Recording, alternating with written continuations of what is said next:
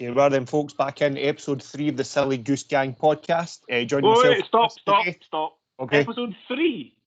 Episode 13 even. Did I say 3? Shamateur. Fuck you right from the get-go, that's it. Losing track of the time and everything. We're in lockdown. Who knows what episode we're on, what day we're on, or anything. Episode 13 of the Silly Goose Gang podcast. Joining us today, we've got Johnny Payne, owner of Painless Performance, combat sports specialist, sports nutritionist, strength and conditioning coach for Complete Human Performance, and he's happily joining us today for a bit of a chat. So welcome along, Johnny. Happily. Don't know about that. I was going to say, I can't remember anything, but I'm being saying he's happy to be here. Yeah. When have I ever been described as happy? No, never. He's grumpily agreed to attend, and he's sitting under duress, demanding pints and tea.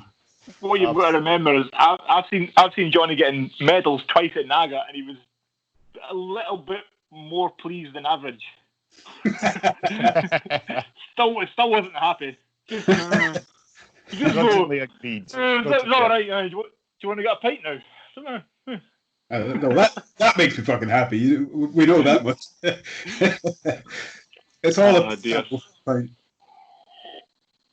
So there's two things I want to hear today. The two of you together. I want to hear Johnny's breaking his knee skateboarding story, and I want to hear Ali's dislocated hip story. Okay. What are you doing? You're planning a dislocation now, and you want to get it right? Is that what's going on here? You need some tips? No. These are two stories I want to hear. I don't want to. I've heard them. I know what they are, but I think everybody else needs to hear them because they're ridiculous. Whoever would like to. Oh, have you not heard that? I've dislocated my hip, and that was no fun. So let me hear about your hip then, Ali. Okay. Well, it wasn't my hip. Which makes it easier for me to tell. It goes back to when I used to play rugby when I was younger, and I was the team that I played at the time were over at a tournament in Kirkcaldy, SRU digital tournament going back to 93, 94 neck of the woods, and it was a multi-team tournament, and we were due to play this team next. We were kind of pretending to scout them, so we're all stood about watching them play and talking shit about them. And one of their guys, their winger, got tackled and fell to the ground screaming in absolute pain and agony. And his coach ran across, one of the first aiders that were there ran across, had a look up and decided that he had dislocated his hip. So the coach was like, it's fine, I'm a trained first aider, I know what I'm doing. Starts to manipulate the hip back into joint. The hip locks back in. At which point, the young guy, bear in mind we were all probably about 13 to 15-year-old. At this point, the guy kind of half sits up, coughs up blood, and passes out cold. So the first aider gets him on, they take him away to the hospital and all the rest of it. So later on at the end of the tournament, we're all having like a post-tournament dinner where all the teams get to sit and get fed and stuff. And little rumours start coming through. Obviously, this is well pre-internet days. And basically what happened was, and we shouldn't be laughing because it's horrifically unfortunate, but the young kid, when he had fallen, basically his testicle had slipped out of his jockstrap support, whatever he was wearing. And when his coach set his hip, his testicle got caught inside his hip joint. Ruptured his testicle. And the reason he coughed up blood was he had ruptured his vocal cords screaming. And so basically they got him to a hospital, had to redislocate his hip, emergency surgery to remove the ruptured testicle, and then obviously he was going to have to spend X amount of time in hospital. But that's probably one of the worst injuries I've ever seen. Because you know how sore it is getting hit. So imagine your hip joint just crunching down on it. Especially when you put it back in, it's got to be floating about here somewhere. Fuck you. That's exactly it. Basically, that's exactly what happened. It just slipped into the crease of his hip, the way he was laid, and just bang. There we go. Fuck, man. But a hip coming out is painful enough without adding insult to injury, man. I mean, that's my hips come out once. It was really weird, and I would say, in amongst all the injuries I've had, which are numerous, that was probably one of the worst pains. Fucking horrible. I can't imagine getting a bollock trapped in there at the same time. Yeah, no, it's not what I'm thinking about it. Well, I can imagine it, and I wish I couldn't, because we've Oh man. all been kicked square in the nuts before, or had a nut trapped somehow, or pulled, or fucking whatever, and I can't imagine it clamped down by the fucking force of a hit. That's Right, that's thanks, horrendous. thanks for teeing that up, Chris, and thanks for sharing that. Ali. Yeah, exactly. So, once it pops out, it kind of sucks back in as well. So it'd be, Yeah. oh, So that was the story. That's my story. That's amazing. well, I'm glad I'm on here. I'm glad I'm here to witness and listen to this fucking horror. My knee going, my skateboarding knee is nowhere near as gruesome as that, frankly. I had, well, Chris knows I didn't even get on. So when people ask me what happened to the knee, usually they do one of a few things. They assume it was some kind of flight accident, so I just leave them to think that because it's harder, isn't it? Or they assume, if they know me a little bit, that it was some kind of what's the word I'm looking for? Recalcitrant kind of background, because I was a bit of a baddie for a while. So maybe it happened in amongst all that. So I let them believe that. But the reality is, it was a skateboarding accident, which isn't. I mean, it's still, if you know enough about skateboarding, it's like, oh fuck, that must have been sore. But at the same time, it's not quite as quite as a hard man tale as people like to believe. And I didn't even get on the board. I was at a skateboard competition. I wasn't even skating. I was just there to watch the competition. And one of my mates went down and had them announce. I still don't know to this day why he did it this way, but he had them announce that Scottish. I was down in England at the time. That Scottish Johnny for Lanzarote was going to do a demo. I've never been to Lanzarote in my life, but he's gone down and spoken to them. And so up on the tannoy, it goes, Scottish Johnny from Lanzarote, which makes no fucking sense. So I'm looking around as well as everybody else is for this fucking dude, Scottish Johnny from Lanzarote, and it slowly dawned on me that was me. So I had to put my can down. I wasn't drunk, and I wasn't drinking. I'd only just started drinking, so I was like, oh, fuck. Somebody handed me a board. And the way this whole setup was there was a big bowl and a ramps and all the rest. You ever seen skate parks? And we were up on a kind of a hill, all the audience. It was a big skate competition. And I was sat at the top of the hill, right next to where there's a big fucking run down to a big flyover that would land you right into the bowl. So I was in prime position to start there. I didn't want to walk down in front of all these people and start at the bottom, pushing and trying to remember how to. Bear in mind, I hadn't skated at that point for about fucking 5 or 6 years anyway. So I jumped on the board. No, I didn't. I grabbed a hold of the board and I ran down the hill. And the idea in my mind was I was run down, fucking all the way down this hill, run up the flyover and leap into the air, throw the board under me, and fucking land and skate away, and it would be cool as fucking. And I'd do a few tricks. And then go back to get my beer. So I did all the first part. I ran down, jumped into the air. This flyover was about 6 feet up anyway, and I must have jumped about, I don't know, 2-3 feet. It was a good fucking run and jump I made. And the board never got anywhere near underneath my feet. So I had to drop like that, and slow motion, like you fucking hear it. And I saw the ground kind of slowly fucking come towards me. And I landed. This is quite horrible. I landed with my leg straight, my left leg totally straight. So my shin went right through my knee. Oh. The whole thing exploded, and it kind of exploded and twisted as well. So I kind of must have landed at a bit of an angle, so the whole thing twisted. So when to jump forward, when they looked at it, it was a little bit like if you take a live tree branch and fucking snap it, you know, with all the bits that kind of spiral out from that. So it was a fucking mess. But at the side of the ramp, well, I won best slam of the day, so I got a coat out of that. They brought me a coat and said, "Well done." So fucking, I need a hospital. And earlier on, when you were talking about your hip dislocation, you said there was a guy that popped up and said, "I'm a first aider." Yes. One of them skateboard competition. And he said, "I'm a first aider." So he ran up with one of these cold compresses, you know, you get them out of pack and they kind of freeze up quite quickly. And he just put that on the knee and said, "That'll be all right now, I think, son." I don't think it will be. We're fucking pointed backwards.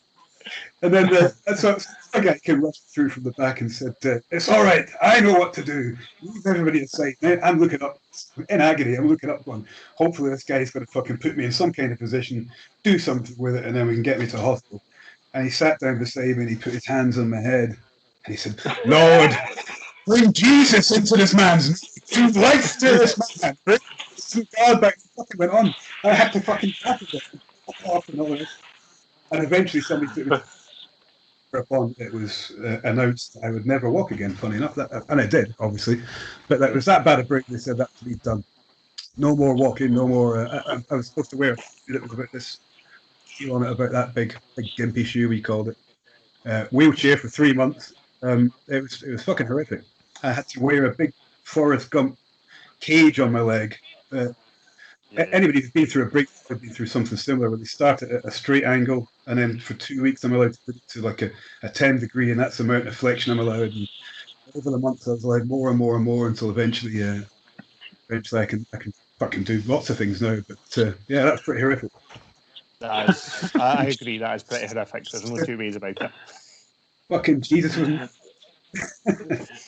Jesus, that reminds me of years ago when you say that. Is you remember Marvin Andrews that played for Raith Rovers and then ended up playing for Rangers? He needed he used to kick about. I think he still lives in Kirkcaldy actually. He does. I lives in Kirkcaldy. He needed ACL surgery, and he was adamant that he didn't because the Lord would heal him. He's like, no, he won't. It's not going to. He played half a season with no ACL. He played half a season with no ACL. Do you remember Henrik? The Lord. Do you remember Henrik Larsson's break? It was fucking horrendous. Yeah. That horrible. My break was apparently similar to that at the time, so we had a lot of kind of comparisons there. But there was a little bit more damage done the way it twisted and things. But that was a fucking horrific accident. Same kind of thing. We seemed to come down on it straight, and then it turned and twisted, didn't it? And it broke into it. Stuff or something. I'm surprised he fucking walked out. Yeah. Oh man, that's fucking horrible. Horrible. Luckily, I've not done any of that. I've done a few other injuries. Talking about skating, I used to skate as well back in my much younger days, and I popped my ankle. Skate or die. Skate or die. You have to show Johnny your long ginger hair when you were a skater. I'll show you that offline because it's on my phone. But it's all I'll say is you'll end up ovulating. There's no two ways about it, Johnny. You'll end up ovulating. It's a ridiculous sport. But yeah, I popped my ankle, popped my knee a few times skating as well. It's just one of those occupational hazards, but nothing on the level that you did. I skated for years and years. We up in Thurso, where I'm from, we got the Princess Trust came up and built us a big ramp. Do you know? I don't know if you follow the skate scene at all. Clan Skates over in Glasgow. Yeah, with Colin Kennedy. Yeah, and another guy called, I can't remember Jamie's second name, but Jamie ran that with him.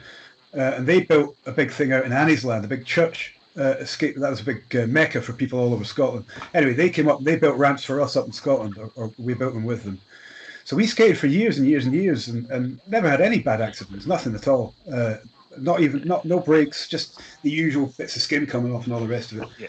And then that one time, 5 or so years later, and I insist I was not drunk, fucking the worst skateboarding accident I've heard anybody have. I wasn't even on the fucking... Horrible. Back skating there though, Chris knows, I bought I got a board, did it up, went out to Focus out in Edinburgh, great shop, got it all set up. There's a skate park just down the road, about 300 metres away from my house, that I've been looking at for years, and I've been skating a little bit, but it's like an old man skating there. I'm just kind of cruising the edges and moving around, and like an old Paulo Peralta kind of surf vibe I've got going on there, mostly because I'm scared. What he doesn't tell you, so Ali, what the part he doesn't tell you is every time before he drops in, all he does is goes, "It's Scottish Johnny to Lanzarote," and he jumps in and goes himself. I've got the kids announcing it now as well. They stand on the other side. Gabriel's his hype man. Here he comes. Brilliant. It's been a long time since I've been on a skateboard. A long time. Dear. I still love it. The again, well, I shouldn't keep saying this because there's going to be lots of things Chris will have heard before, but a good friend of mine, Tommy, it's a year ago, a couple of days ago, Tommy died, and when I'd been down, the last time I saw Tommy, I'd been down to Cornwall to visit him, and he had a board. He had his board and he had a spare board. He'd never stopped skating, never a great skater, just loved skating, you know. And he took me to the top of a hill, and gave me a board and said, "Come on, we're gonna fucking bomb this hill. We're gonna go down it." And we just smoothed our way down the hill. And I shit myself. And he said, "Do it again." And we did it again. Second time around, I absolutely loved it. And he said to me at the time, he says, "Why aren't you still skating?" And I said, "Well, there's this thing, there's that thing, and all the rest of it." And he said, "But you always loved skating." And I said, "Yeah, I still love skating. I've just had the fucking best hour I've had in years, you know." And he said, "Well, you should be skating then." And it was this back and forward conversation where he couldn't get it in his head at all why I wasn't doing something that brought me absolutely a shit ton of joy. And it was in that little moment, you know, and a few times I've had with Tommy, where I kind of thought, now, why the fuck am I skating? You know, I've got it in my head that I'm too old, you know, and I've got it in my head that it's a bit, you know, it's something that the kids do and I'm going to be laughed at going down my street.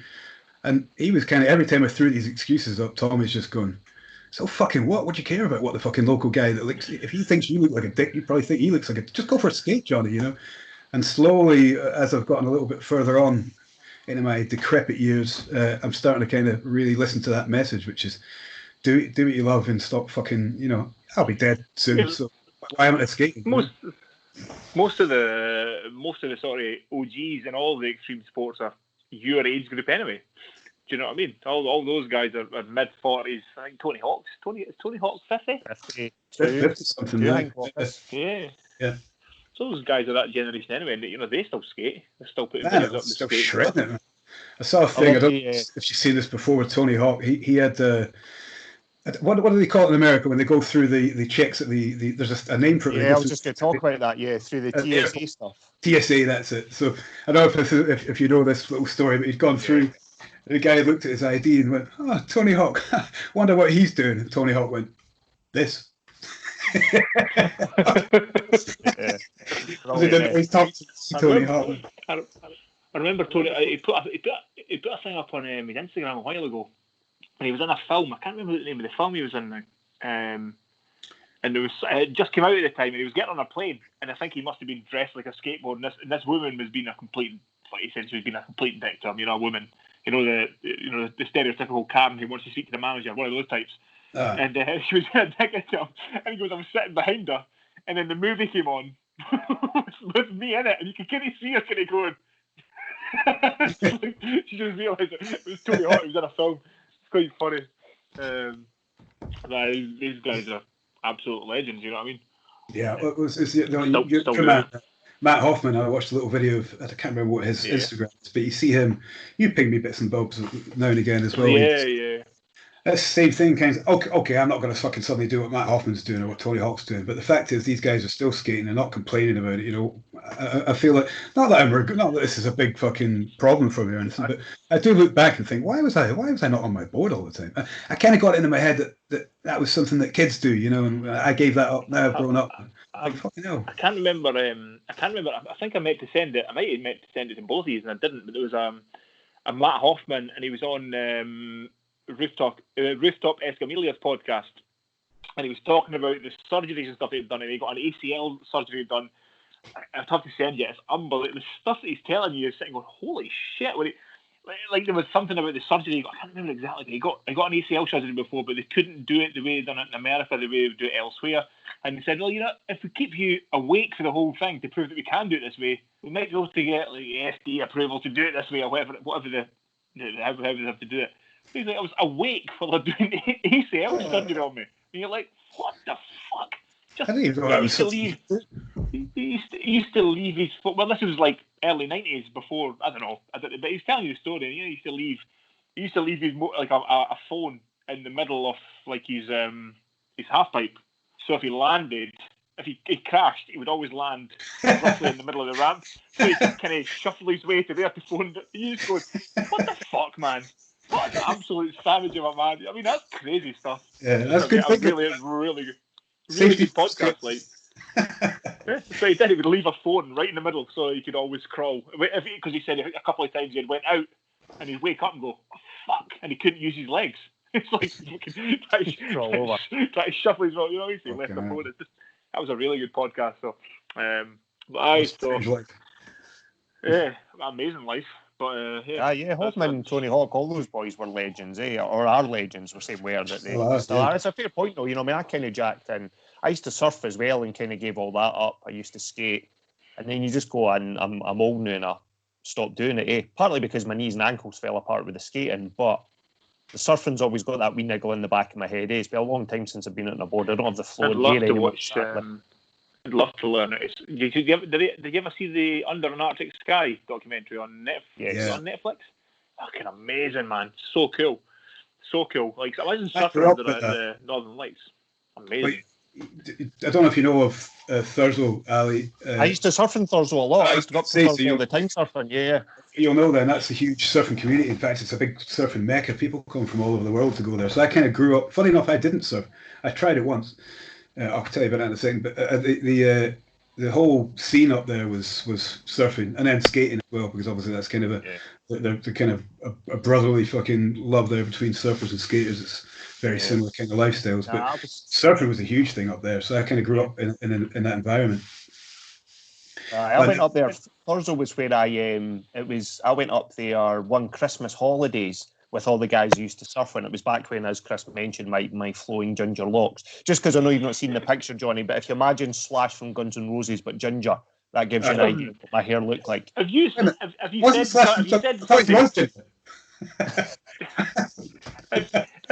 to somebody, right, throw a Scottish person? They would have drew Ali.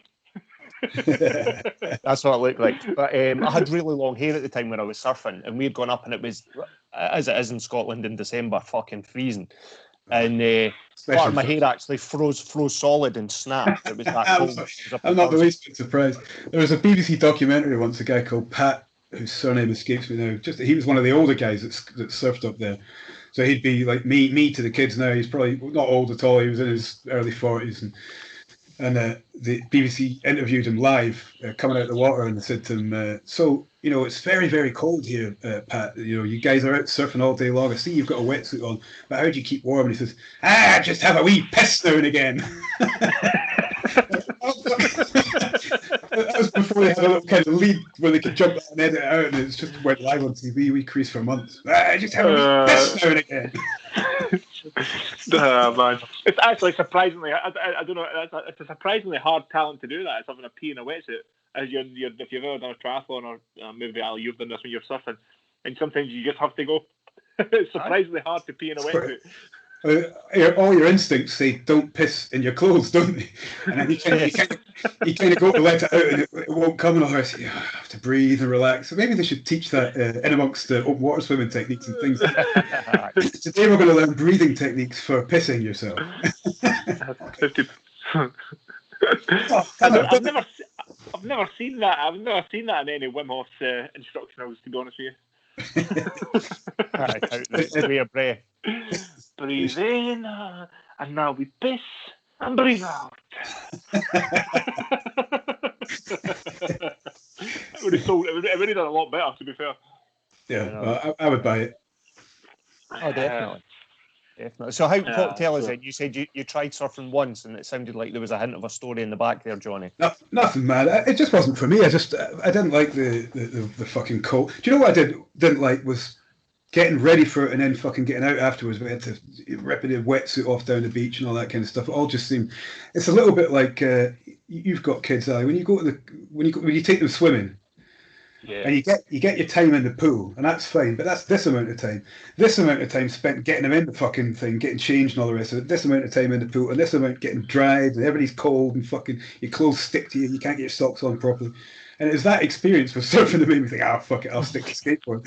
Although, the first time I went in, not dissimilar to the Kelpman story, actually, the first time I went in, you walk in, don't you? You walk into the water and then you kind of paddle out to fight the bigger waves. So obviously I'm walking in with this board, and there's a little bit of a kind of, well, do I get on it and paddle, or can I still feel the water? How deep am I?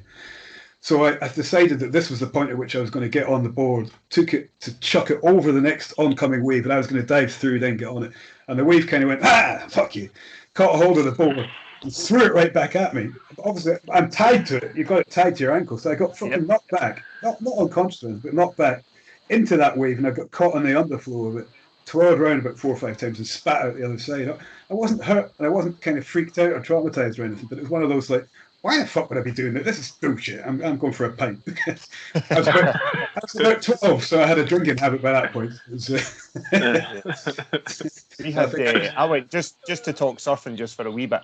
we and some friends were down in the south coast of Portugal, down that kind of neck where you get like not Nazaré with its ridiculous biblical waves, but not a million miles away from Nazaré as the kind of Atlantic comes up, you get some good swells. And we were down there, and they get a lot of shark sightings because they come up on the Gulf Stream. So they have shark towers up on the beach, and we didn't realise that at first. We just thought they were lifeguard posts, so the lifeguards were like really elevated so they could see all the water. And it was only when we were talking to the locals later on, they said, no, it's shark towers because you get a lot of sharks at certain times of the year. They come up through the Bay of Biscay and up into this kind of neck of the woods.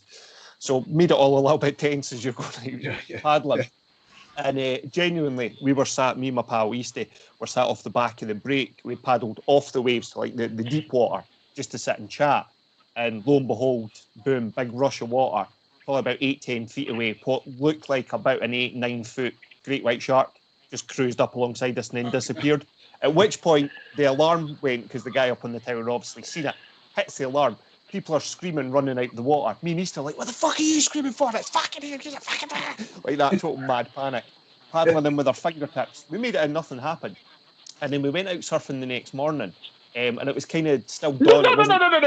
No, stop. Why? Why? You just seen a fucking shark, you moron. Why would you go back at that's the point where you put your surfboard up for sale and go, fuck that, man. Nope. No.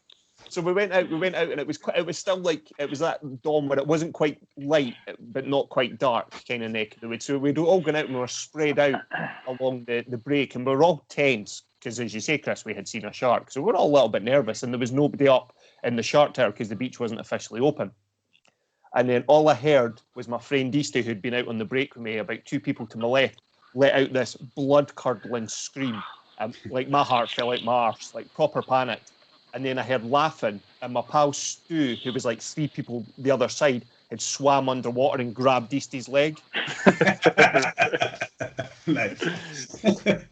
And that was what the panic was. Eastie panicked, and then obviously did that. It's funny, I was okay, I didn't really shit myself. Half laughing, half crying as you get his thinking he'd been bit by a shark. But yeah. Just one of those things that just no. The seas are terrible. It's a fucking terrifying thing. Yeah. I'm always terrified of the sea. Fuck that, man. If I've seen a shark, there's no way I'd ever go in the water. If I touch seaweed, it takes me about 3 months to go back in the sea. No, I don't know about that. Like, was it seaweed? Was it a big eel? Fuck that, man. No way. Yeah, I'm kind of with you. Big eels in the fourth if you scuba diving, big congers and stuff. Used to go out. We lived next to the Clyde in Helensburgh for 4 or 5 years. My dad worked at Faslane. And we used to go out there in canoes and canoe out and catch eels and things like that. You could catch them quite easily out by the sugar boat. And talking about surfing, he would know when the tridents were coming up. You know, they come out of that little bay where they're situated out in Faslane, and they come out and they surface, and then they drop back down again. They go into the deep. That's how they play it. So if you know when they're coming out, which obviously isn't announced because it's a military operation, but you know when they're coming out, which my dad did. You can go out far enough and catch the break off the back of a Trident submarine and surf your canoe back in, which is, when you think about it, that's quite a cool thing to be able to do. We canoed out onto the Clyde and surf the waves of a Trident nuclear submarine every so often. That's just what we did. That's just what we did down there.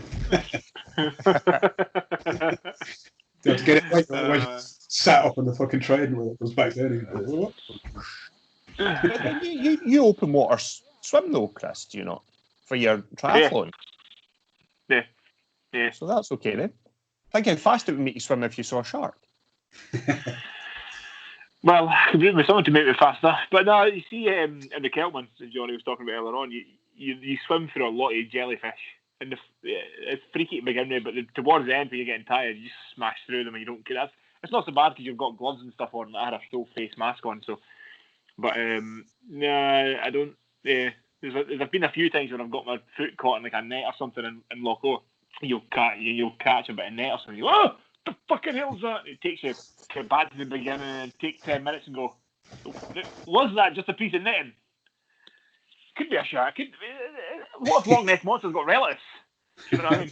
A shark. How did it get it? But do you know that there's no sharks in there? Pretty much. You don't know. You don't know anything. do something. Open water swimming's good fun, but yeah, still a bit weird when you touch things. You do touch things from time to time and go, oh, I didn't like that.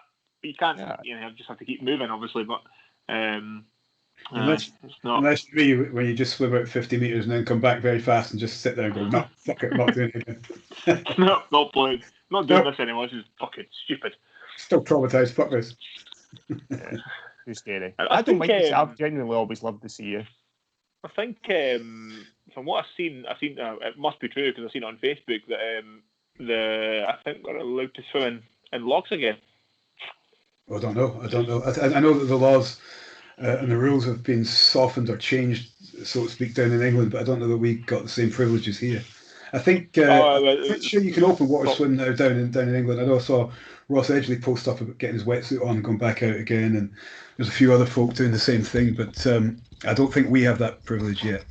Because I know it's still at this minute. It's still there's still 2 triathlons later in the year. Aviemore triathlon's still scheduled. That's September, and Craggy Island I did. That's a fun one. That's in October. They're both still scheduled, and there's that the Loch Lomond Aqua weekend, whatever. You can do loads of different swims. That's still scheduled to happen at the end of August. So it'd be cool to get, since nothing else is happening, it'd be cool to get and do something. One of those swims or both those triathlons or something. But we need to be able to get in a loch first. I don't know. It might be a bit like a lot of other things where they're just holding off to find out what they can do. I don't know. There was some hint that the Glencoe Skyline, which I'm scheduled to do, I think that's off, and that's scheduled for September. So people are pushed back as far back as that.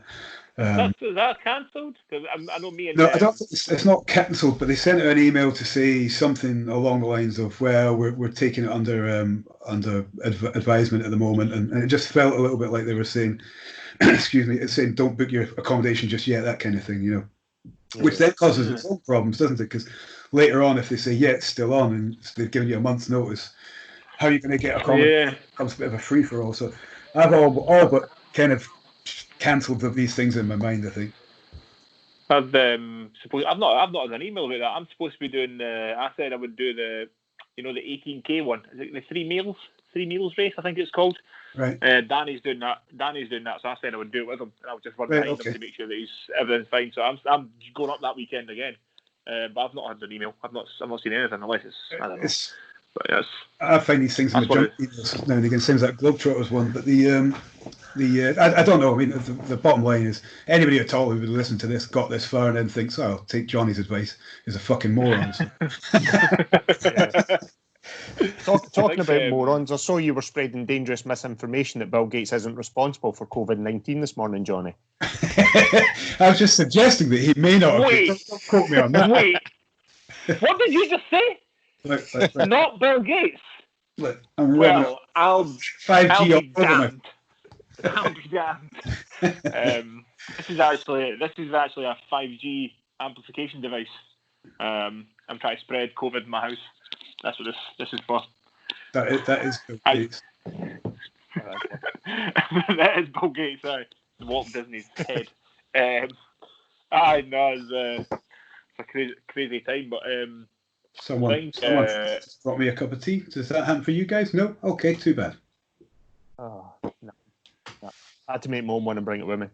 I did that to start with, but I made an order for another half an hour. In half an hour, bring me more tea. I've got and if there's any hint of me having said order gets past the door that's behind me there, I'm fucking for it now. I have my Mont Blanc marathon cups. Do either one of you have any of those? No. So are they props, or do you have anything? Is this like a Letterman where they have the there's nothing in the cup and all that kind of stuff? Is it? No, I've already drank the water. Oh, okay. I've drank the water. There's nothing there. Pointless then. I drank the water, but no, I just like to drink it with them because I never use them for anything else. And this is just to make me look more interesting. Hold on. That's all that is. I'll bring my guitar interview and make out that I'm a musician. Does that help? Yeah. No. Yeah. No, I'm going to drop it. That was a bad idea. Hold on.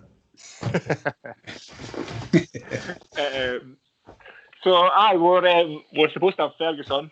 Fergus is internet's not working. So we're going to get him back on next week, probably you at some point, to talk about his craziness. Exploits. Yeah, He's some mad stuff, eh? Yeah.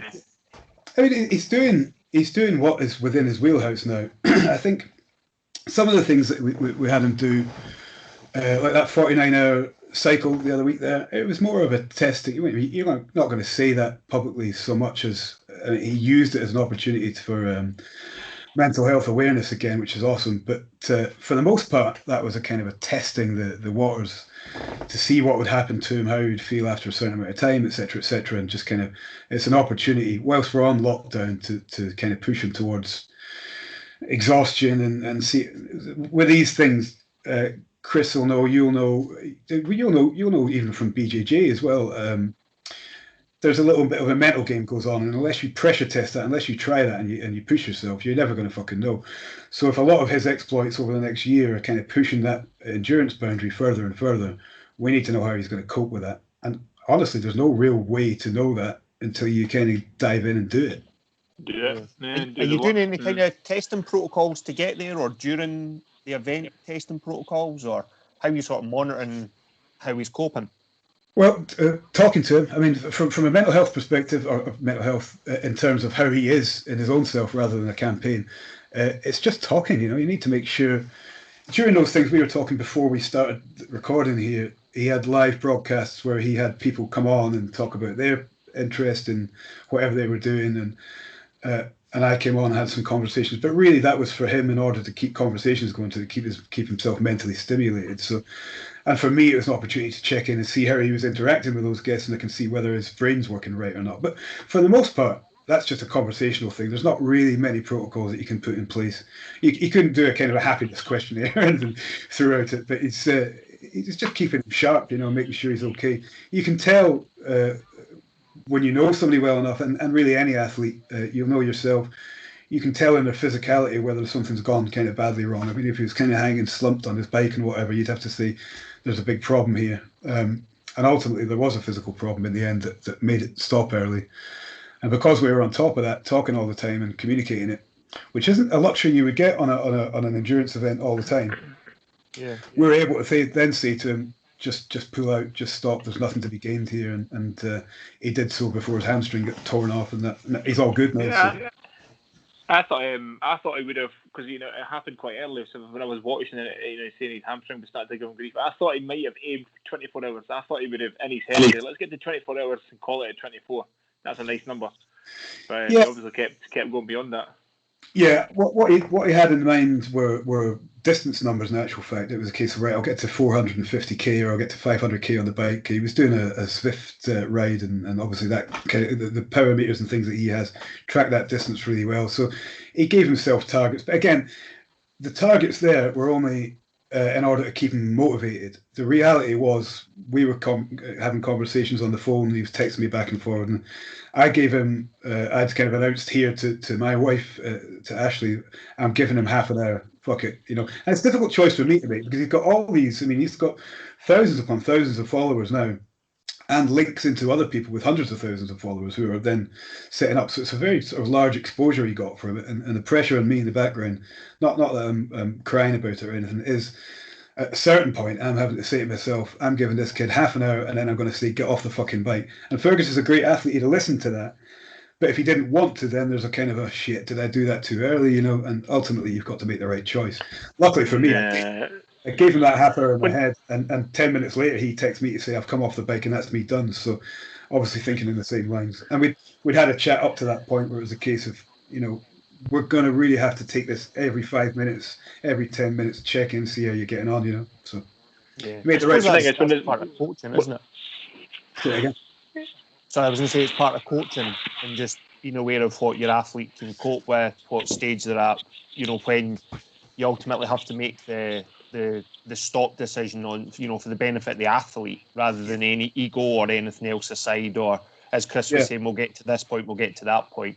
If you know your athlete well enough as a coach, and you have that relationship where the athlete knows you're not doing it just for the sake of doing it, it probably makes it an easier decision overall for both of you, both for yourself and for Fergus. It does, mate. Yeah, it's it's a useful dynamic to have. I mean, you don't have to be pals with every single one of them either. If they trust in the coaching, then you're able to say this has to stop now. Then they trust that you've made that decision for sensible reasons. Somebody like Fergus is really switched on to that kind of stuff now anyway, so he was able to communicate real well to me how he felt without me trying to have to read between the lines or anything, which is fucking awesome for me.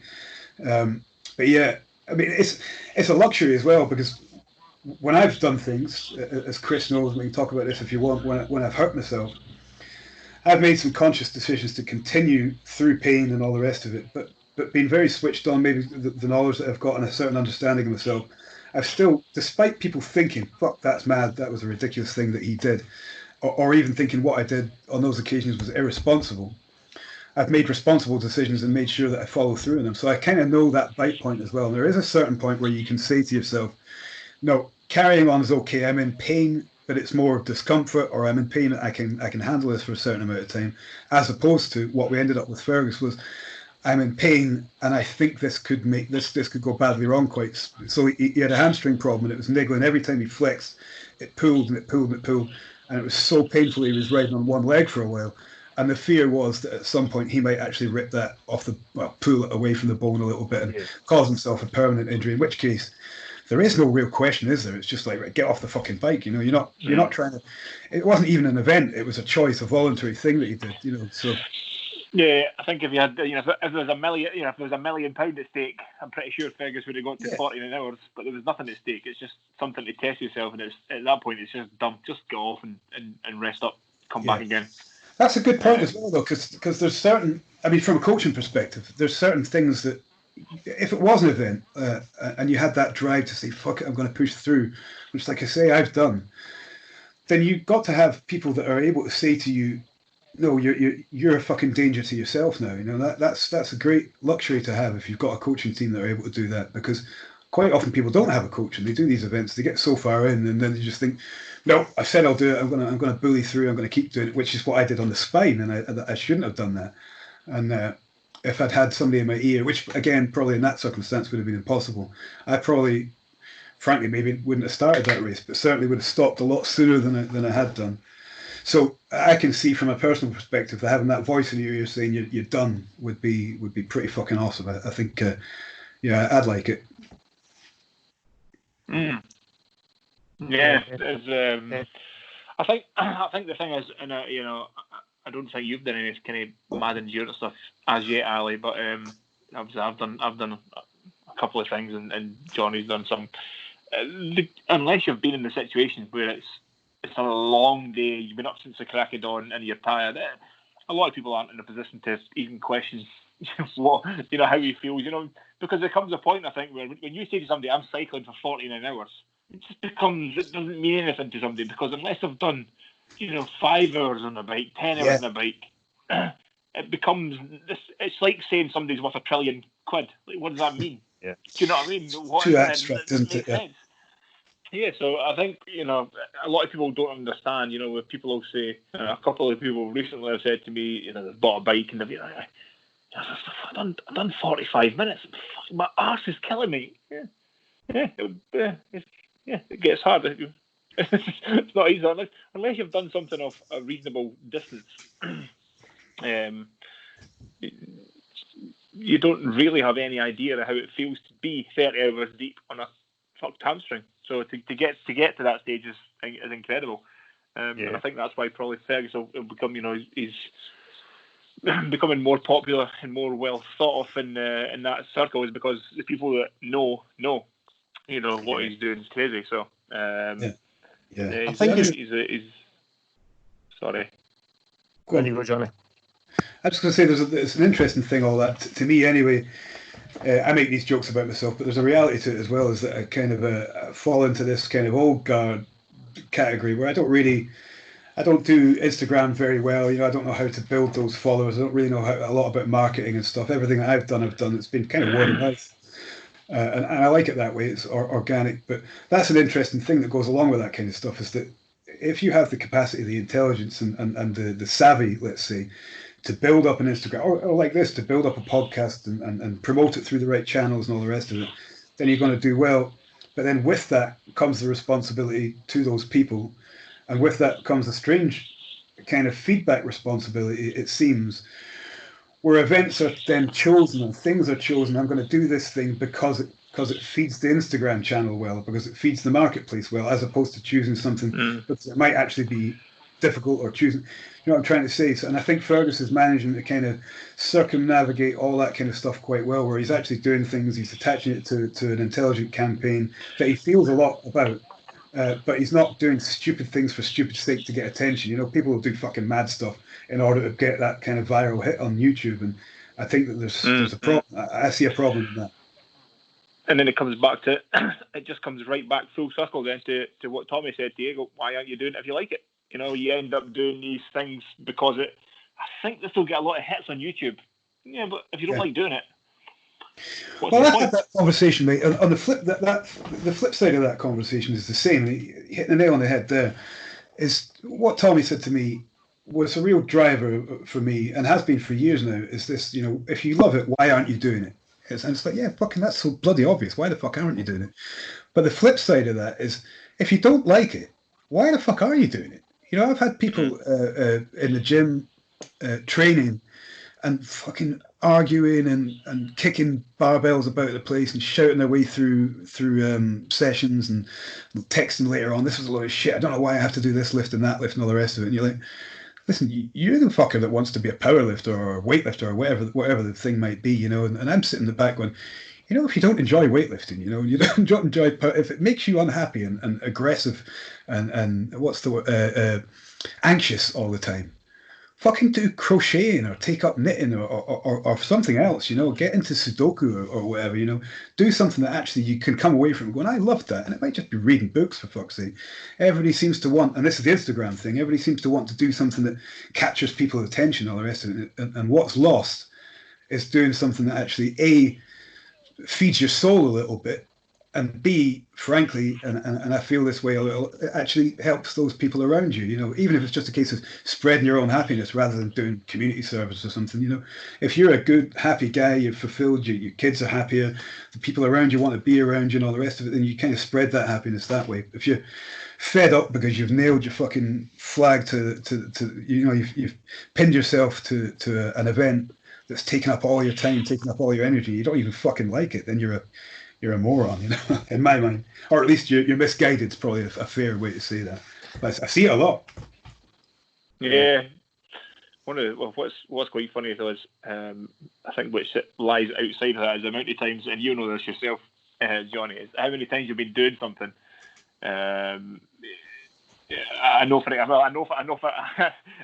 I know for definite, you know, the Keltman cycle is one of those things where at the time there was a point where you wanted to throw your bike off the cliff into the sea. Oh, it's fucking disgusting. I had it over my head. But, you know, you will come, once you get back to the finish line, once you cross the finish line, you've had the night to sleep on it, you do then go, what's next? But at the time, you know, you go, I think I can't think of a time where I've done something that's you know, the more challenging stuff where you've not been at some point going, I'm finishing this and that's fucking it. I'm not doing any of this shit again. No, never again. And then you finish it and you go, what can I do next? What's the next one? What can I do? You know what I mean? So there's different, you know, that's like the outside of that stuff, but you do get pissed off during it. So that's another thing that this is Grumpy Johnny again coming back. That's another thing that kind of pisses me off a little bit, is that, so going back to what I said about the attaching yourself to something that you feel passionate about, it would be naive to think, like you just said, Chris, it'd be naive to think that you're always going to fucking love it. You know, you're always going to enjoy everyone. Jiu-jitsu is a great example. You know, you go in, we all three of us love jiu-jitsu, and a lot of people watching this, you've had some great guests on.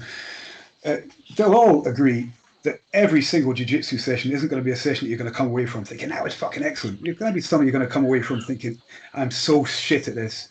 I've fucking hurt. I don't know why I bother. You know, all that kind of stuff.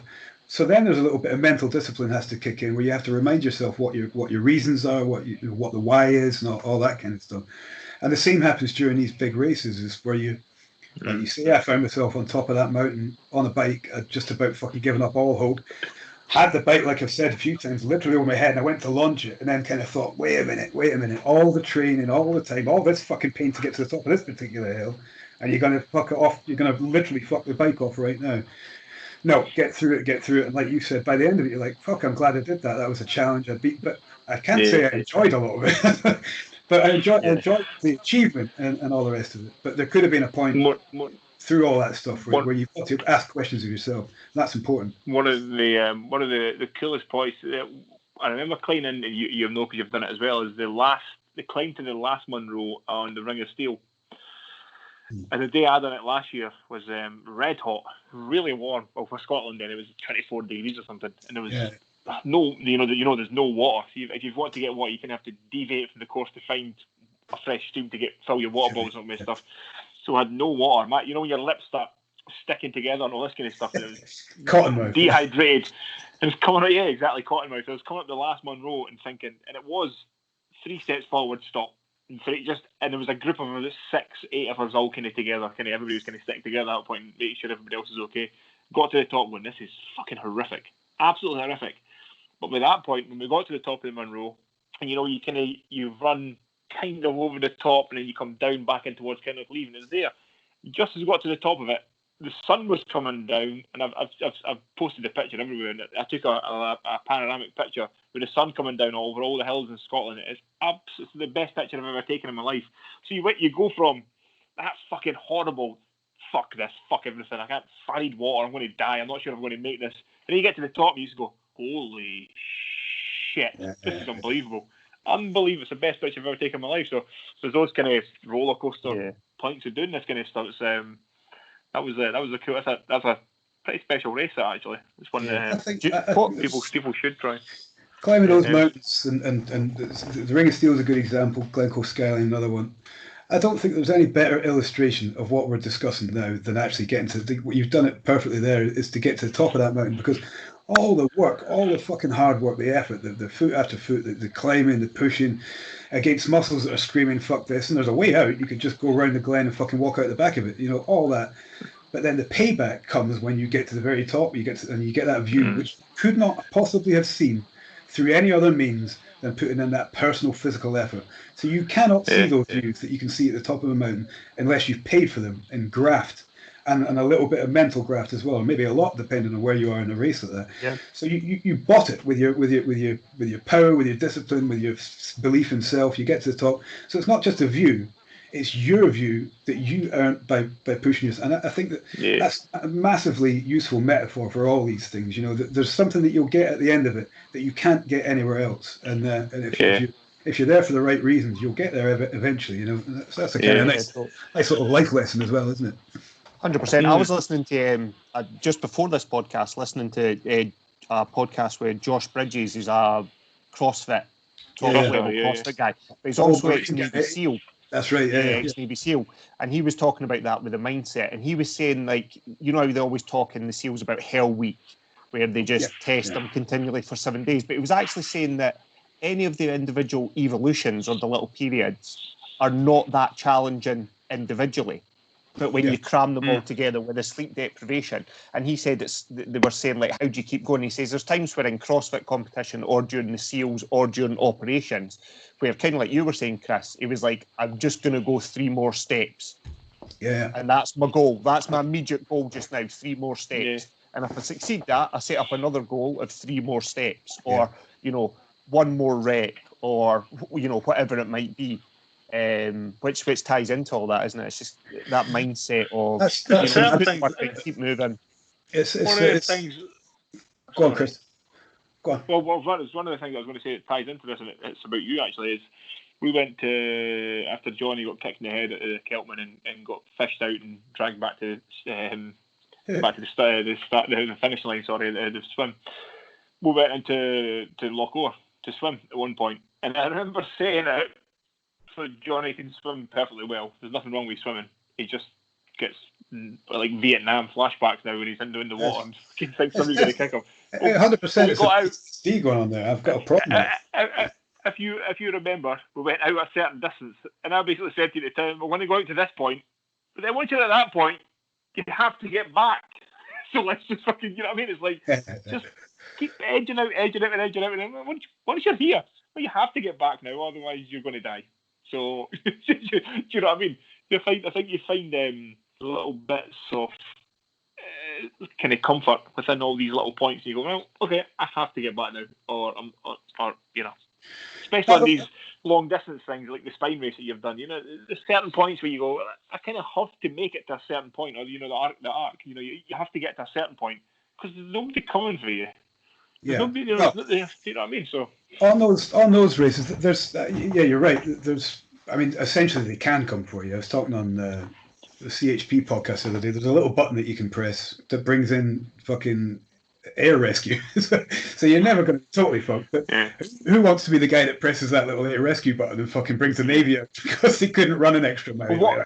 I think I'll just fucking drag myself that extra mile, or I'll pull myself into this farmer's field and scream for a bit. That's what, rather than getting the Navy out. What I had said to people about obviously the arc's a lot harder than the Ring of Steel, well, a lot further anyway in terms of the distance. The climbing's awful, but people say, I was fucking knackered, no water, I had no food left, there's nobody there, and people say, yeah, but what would happen if you were in a real case of emergency? You go, well, you can phone Mountain Rescue and get me, but what are you going to Mountain Rescue? Hello, I'm awfully tired. Can you come and get me?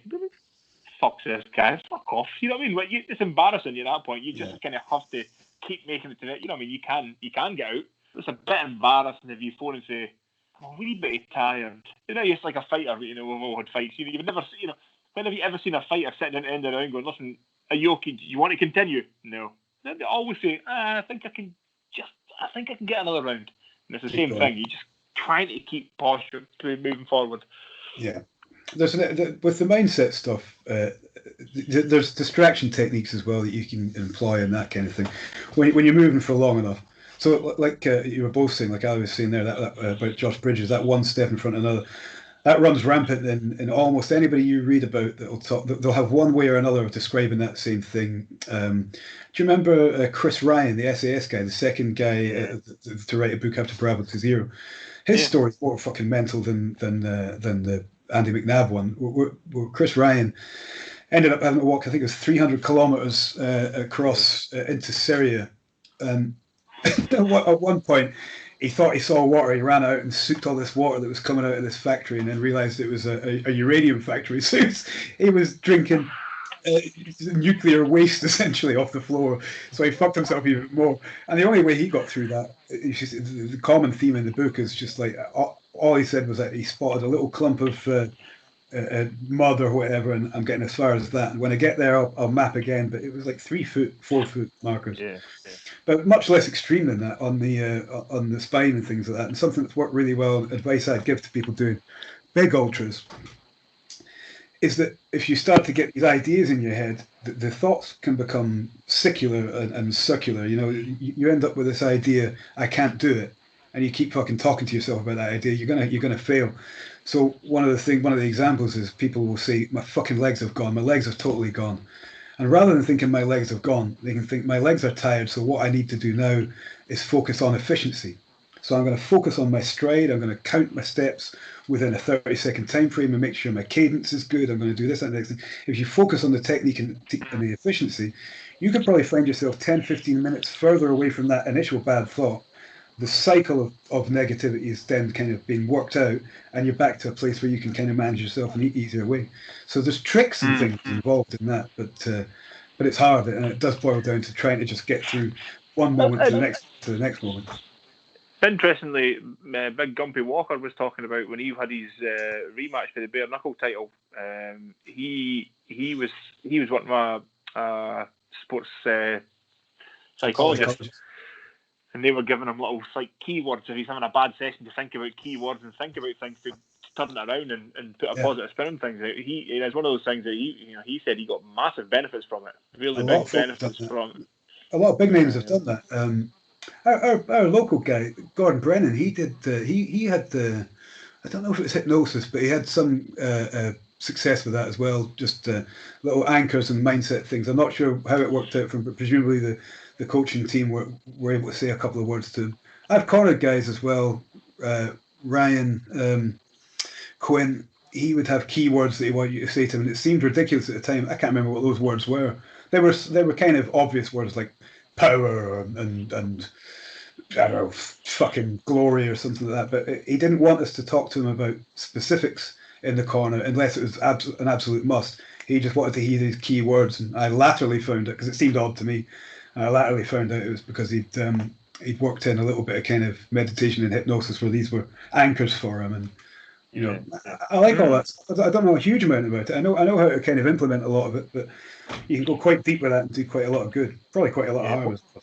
One of the ones Gumpy was talking about was when he was feeling tired, as in fatigued. He had been keyed to look for blue, and if he saw blue, that was like his energizer. And he said, like, if he was in the gym hitting pads and was, as you say, like arms are gassed, and, I can't go anymore. He says he would just look around for something blue, and it would give him that, second wind, burst of adrenaline, call it what you will, that let him continue on for that next, 5-10 minutes, and then again, and then boom, boom, keep triggering it. I don't know if I was going to say this is personal. It's not dreadfully personal, but this is about me. But it's the same thing. I don't know if I ever told you, Chris, that when I was doing the Keltman and the cycle part of it, during those parts where I started to give up, I had a little trigger that I developed during it that really fucking worked for me, that I still use now. My mum had passed away 3 years before that, and it was hard for me. That was a hard loss, and as it would be for anybody. But it's something I didn't, still struggle with. And she had a poem that she loved about the colour purple that we actually read at her funeral and things. And the colour purple was, to her, the idea of being an old lady and wearing purple was kind of irreverent. And she was saying, when I'm an old lady, I'll fucking wear purple and I'll dress in fucking stupid hats and I'll spit if I like, and you can all fuck off. That's what that poem was about, which is obviously something kind of personal to us. So as I was cycling around, I saw a little clump of heather with the purple foliage on it, and it had been barren for ages, and I saw that, and a little bit of me thought, they're my mammy, and just a little bit of me just touching it, in myself, and then I went barren again, and then saw another little bit, and it jumped me up again, it's my mammy again, and then I found myself looking for purple. That's very interesting what you're saying. I've heard this before anyway, but it's interesting what you're saying about Gumpy, because it's made me think of that. And I got through the rest of that cycle. I got through the run because Chris was my sport runner on it. So I had the distraction. I had company, essentially. But through the cycle, it was a very lonely kind of thing. Chris will be able to tell you that. But that little purple, all I was doing was looking for the purple. When I saw the purple, I'm telling you, I could put more power down just for a few minutes. And that's very interesting because, it's just a fucking colour, But to me, it was enough to invoke or to enliven something in me and make me feel even as simple as when my mammy would just tell me to fucking get your fucking chin up and carry on, stop being a fucking pussy. That's how she would have been about it. So, interesting. I like that. It was interesting to see. And as Gumpy had said, he wasn't really. I think like maybe the majority, or casting aspersions, but a lot of people think, sports psychology, it's all woo woo and bullshit, and it's not the hard science of biomechanics and physiology where. You can set up a protocol of, if you run for X time at this speed, this will happen. And psychology is, this might work for you, or you might try this, or you might try that. But there is definite advantages to it. I know I've changed that. When I was at uni doing it, I thought it was all woo-woo and bullshit. And I've changed it as I've got older, realised that there is a lot to it, that just because you can't measure it on a scale, there's definitely advantages to using it at the right time. I really believe so, yeah. Do you remember when... it was Steve Collins, wasn't it? They told Eubank that he'd been hypnotised and he couldn't be beaten. Yeah, that's right. Yeah, I remember that. Yeah. He was a fucking beast, wasn't he? Steve Collins, man. What a warrior he was. Steve Collins is one of those guys, man, where if you actually watched him, I'm trying to think of somebody more modern. If you actually watched him, it wasn't particularly, didn't do anything amazing. It was just hard and game and fit and always in your face. A hard man. And obviously better. He was a world champion, so it wasn't like he was bad, but he just wasn't flashy. He wasn't like a Kawasaki or a Eubank or anything like that. He was just tough, consistent. Just a great fighter. Really, really good fighter. Really hard, solid fighter. Good fighter. So talking about fighters, what are you going to do some more jiu-jitsu competitions? Do we get back to Naga eventually? Yeah, I think so. Yeah, well, I mean, I had focused. That's the fucking thing. This pandemic's killed us all, hasn't it? I had focused. So I had been doing all the ultra endurance stuff, and I'd been working real hard on a lot of things like that. And there's a lot of training goes into some of the things I was doing. And it took me away from jiu-jitsu, and I'd been kind of hovering on the sidelines, and yeah, I'll roll, but I don't want to roll today because my fucking knee's agony because it's fucked anyway, and I just ran 40 miles last night or whatever. So everything kind of took me away from it. And actually, interestingly enough, going back to what we're saying about doing something for your love of it and the passion of it, I started to get really kind of. I've got it back now, I think, but I started to get. I kept saying to Chris, I've kind of lost my boner for these things, And I had done it. It was just like, why am I fucking doing this? I can't be arsed with it. And I was still putting in the hours and just no love for it. I went back to jiu-jitsu and absolutely fucking loved it. Dan came over, as you both know, and we had some good times there. And it kind of spurred me on to push. Chris and I attended a couple of competitions together. And, we through that time got better. And that had been like kind of sitting writing my goals down, which I do every now and again. Jiu-jitsu competitions and getting better jiu-jitsu was top of my list. I've got a few other things that are really pushing to the forefront now, but that was top of the list. And then fucking went on lockdown and nobody can do jiu-jitsu at all. You're like, what the fuck? So I kind of realigned what I was doing before, and just enough to kind of push me through and keep me motivated through this. But yeah, definitely, man. I definitely want to keep competing at jiu-jitsu. I mean, I'm not very good. I dare say all three of us would like to think we are, but at blue belt level, you're so much more to learn. And you're good in a moment. You may be good with certain people and all the rest of it. But if you've been to a competition, you can be found out as well. And I love the idea of just slowly fucking removing those mistakes or adding some skills and all the rest of it. And if you look at the big long game, it's you'd be a long time getting your black belt, so why not just sit down and enjoy it? I look at it a lot like skating as well, as that, and you guys will agree with this 100%. I know you will. Is the community aspect? You can go for a roll. You could just do 2 rolls. You might be just having a day. I just want to go in, just get a couple of nice light rolls, and then you can be moving with people and really it's just about being around folk, and then you can just lay on the mats and talk and get the crack and all the rest of it. You feel like I don't see any other, in my life anyway, any other outlet where I feel like I'm among people that are my people, and it's a little bit like monkeys rolling about fucking outside the trees, it's very human, Well, I know for a fact that you feel the same way when you go to these some of the small triathlons that I've done are nice, friendly. Most of the bigger ones, same with the more serious kind of the sky racing stuff, it's all very serious. You sit there and go, you are not my fucking people. I don't like, I don't particularly like any of them. You know what I mean? You do these ultra stuff, and they're all very serious. And it's all when you go to fight, I've been asked so many times to join local triathlon clubs. You're like, I don't fucking want to join your triathlon club. Or your running club, fuck off. I want to be surrounded by fighters. Yeah, I think for the most part, what happens with that is twofold, isn't it? When you're dealing with ultra runners and triathletes and all the rest of it, it's a singular pursuit. It's you doing a thing for you, So getting in, you don't really. I mean, you can spur each other on, I suppose, but you've got to do the training for you to get that out. Now I know that clearly jiu-jitsu, you want to win that fight. You want to come out that row best.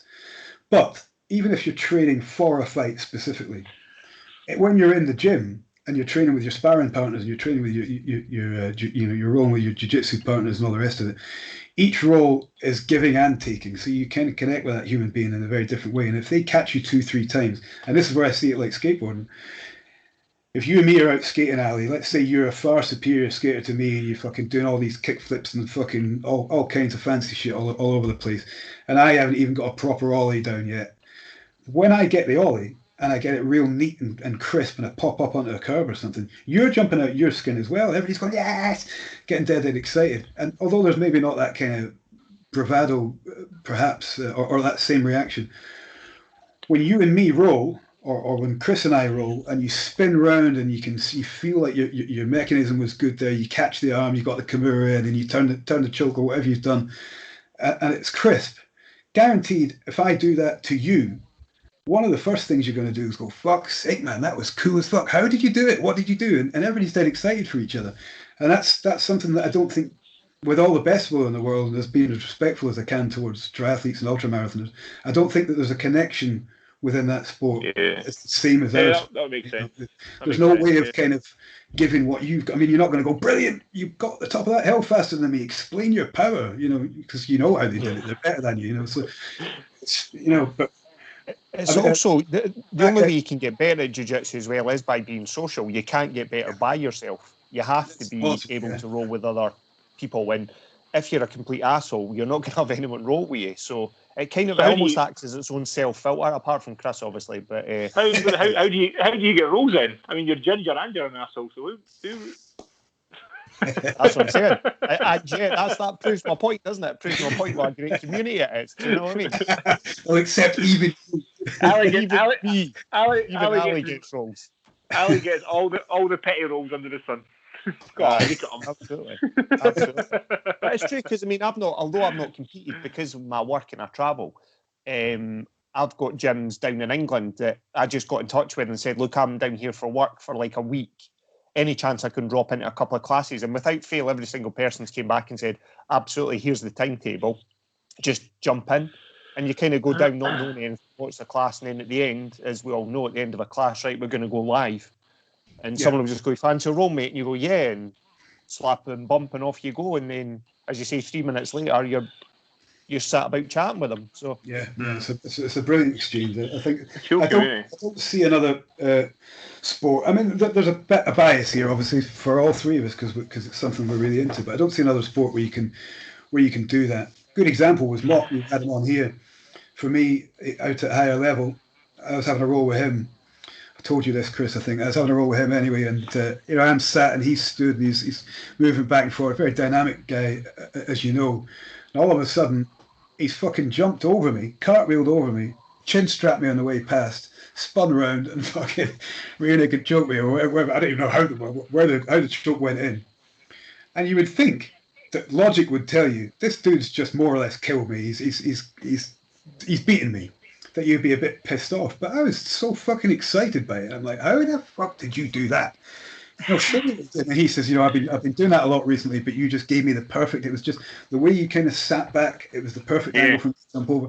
And I thought about that for hours afterwards. The way I sat back, what did I give him then? And he told me at the time, and I couldn't, don't have the jiu-jitsu intelligence he has as yet, hopefully. But it's just that little kind of bit where you could go away pissed. If you're going to go away pissed off, you got choked. It's not the fucking sport for you. But for me, and I'm still thinking about it now, still excited. You can tell talking about it, the way a guy killed me one time. It's like, where else are you going to get that?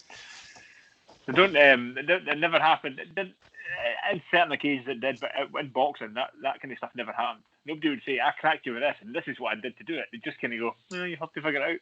Yeah. Nobody would ever tell you that kind of stuff. Certain people did, but very rarely. That's one of the differences. Different environment, isn't it? Yeah. We're lucky to have guys like Mop round about us. There's a few guys at a higher level. I need to get out. Well, the good thing is once we get out of lockdown and we're allowed to train again, I'll probably make a point of getting out to Mop's place and a higher level more regularly. Just have fun. Just go and have fun with some things because there's I don't know when we're going to go out, but certainly there'll be a huge desire to get out there and get around about and train with different guys and have some fun. That's the key there as well. Have some fun. That was the other thing that if you look at me doing jiu-jitsu now versus there was a big break and then me doing jiu-jitsu before, I didn't have fun to start with jiu-jitsu. I was kind of in a headspace where I did want to win all the time. I got really fucking frustrated that I wasn't good at it, and even good friends like Dan would catch me, and instead of asking those questions, I'm like, next time in my mind, knowing full well there's no fucking way I'm going to beat Dan. He's like 16 stages ahead of me and presumably always will be, but at the same time I've then come back to it with this kind of maybe just a maturity that's developed over time, maybe lessons I've learned from the things I've been doing, or maybe just being a dad now or whatever. I've looked at jiu-jitsu now as just go in and have fun. And I'm going out to higher level, as you know, and there's no easy rolls out there, and I'm getting mullered almost every time, and I come home buzzing, excited, which makes me happy around the house, and everybody wins. So I can't wait till it all comes back to this thing. It's feels like it's a long time, doesn't it? Yeah, it does. I need to get out to higher levels. There's a few guys out there that saying this to Mop. Obviously Mop's out there. He's a cool guy, and Steve is a cool guy. Neil Pollock's a cool guy, really good guy, really cool guy, very, very helpful. there's a few of them. Danny Gray's the same as nice guy, really nice guy, helpful. So He's there's a lot of guys introduced- out there we need to get out. Yeah, and submission Sundays at Mox place as well. Get out there and train.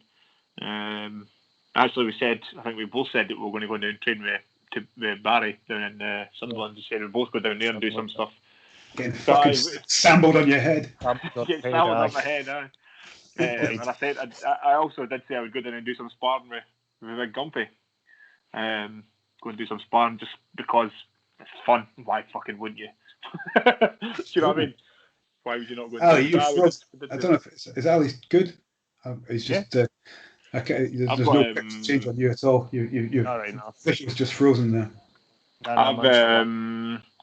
I've got I need to watch my time starting. I've got to go pick up my squat rack and Olympic bar and stuff sometime after 1 o'clock. So Cool. I'm going to get that. Oh, I mean, we've done a solid Done a solid hour and a quarter here anyway, guys. Yeah, so say we've been on for a while. We can wrap up unless you guys have got anything else Well, you we've want got. to ask specifically, or- We'll get you back on with Fergus.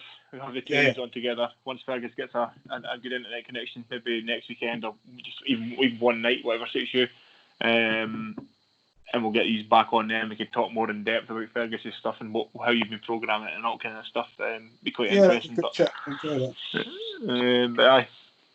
I do. You want to stop recording, Ali? Aye, stop recording then. Thanks very much, guys. Thank you very much.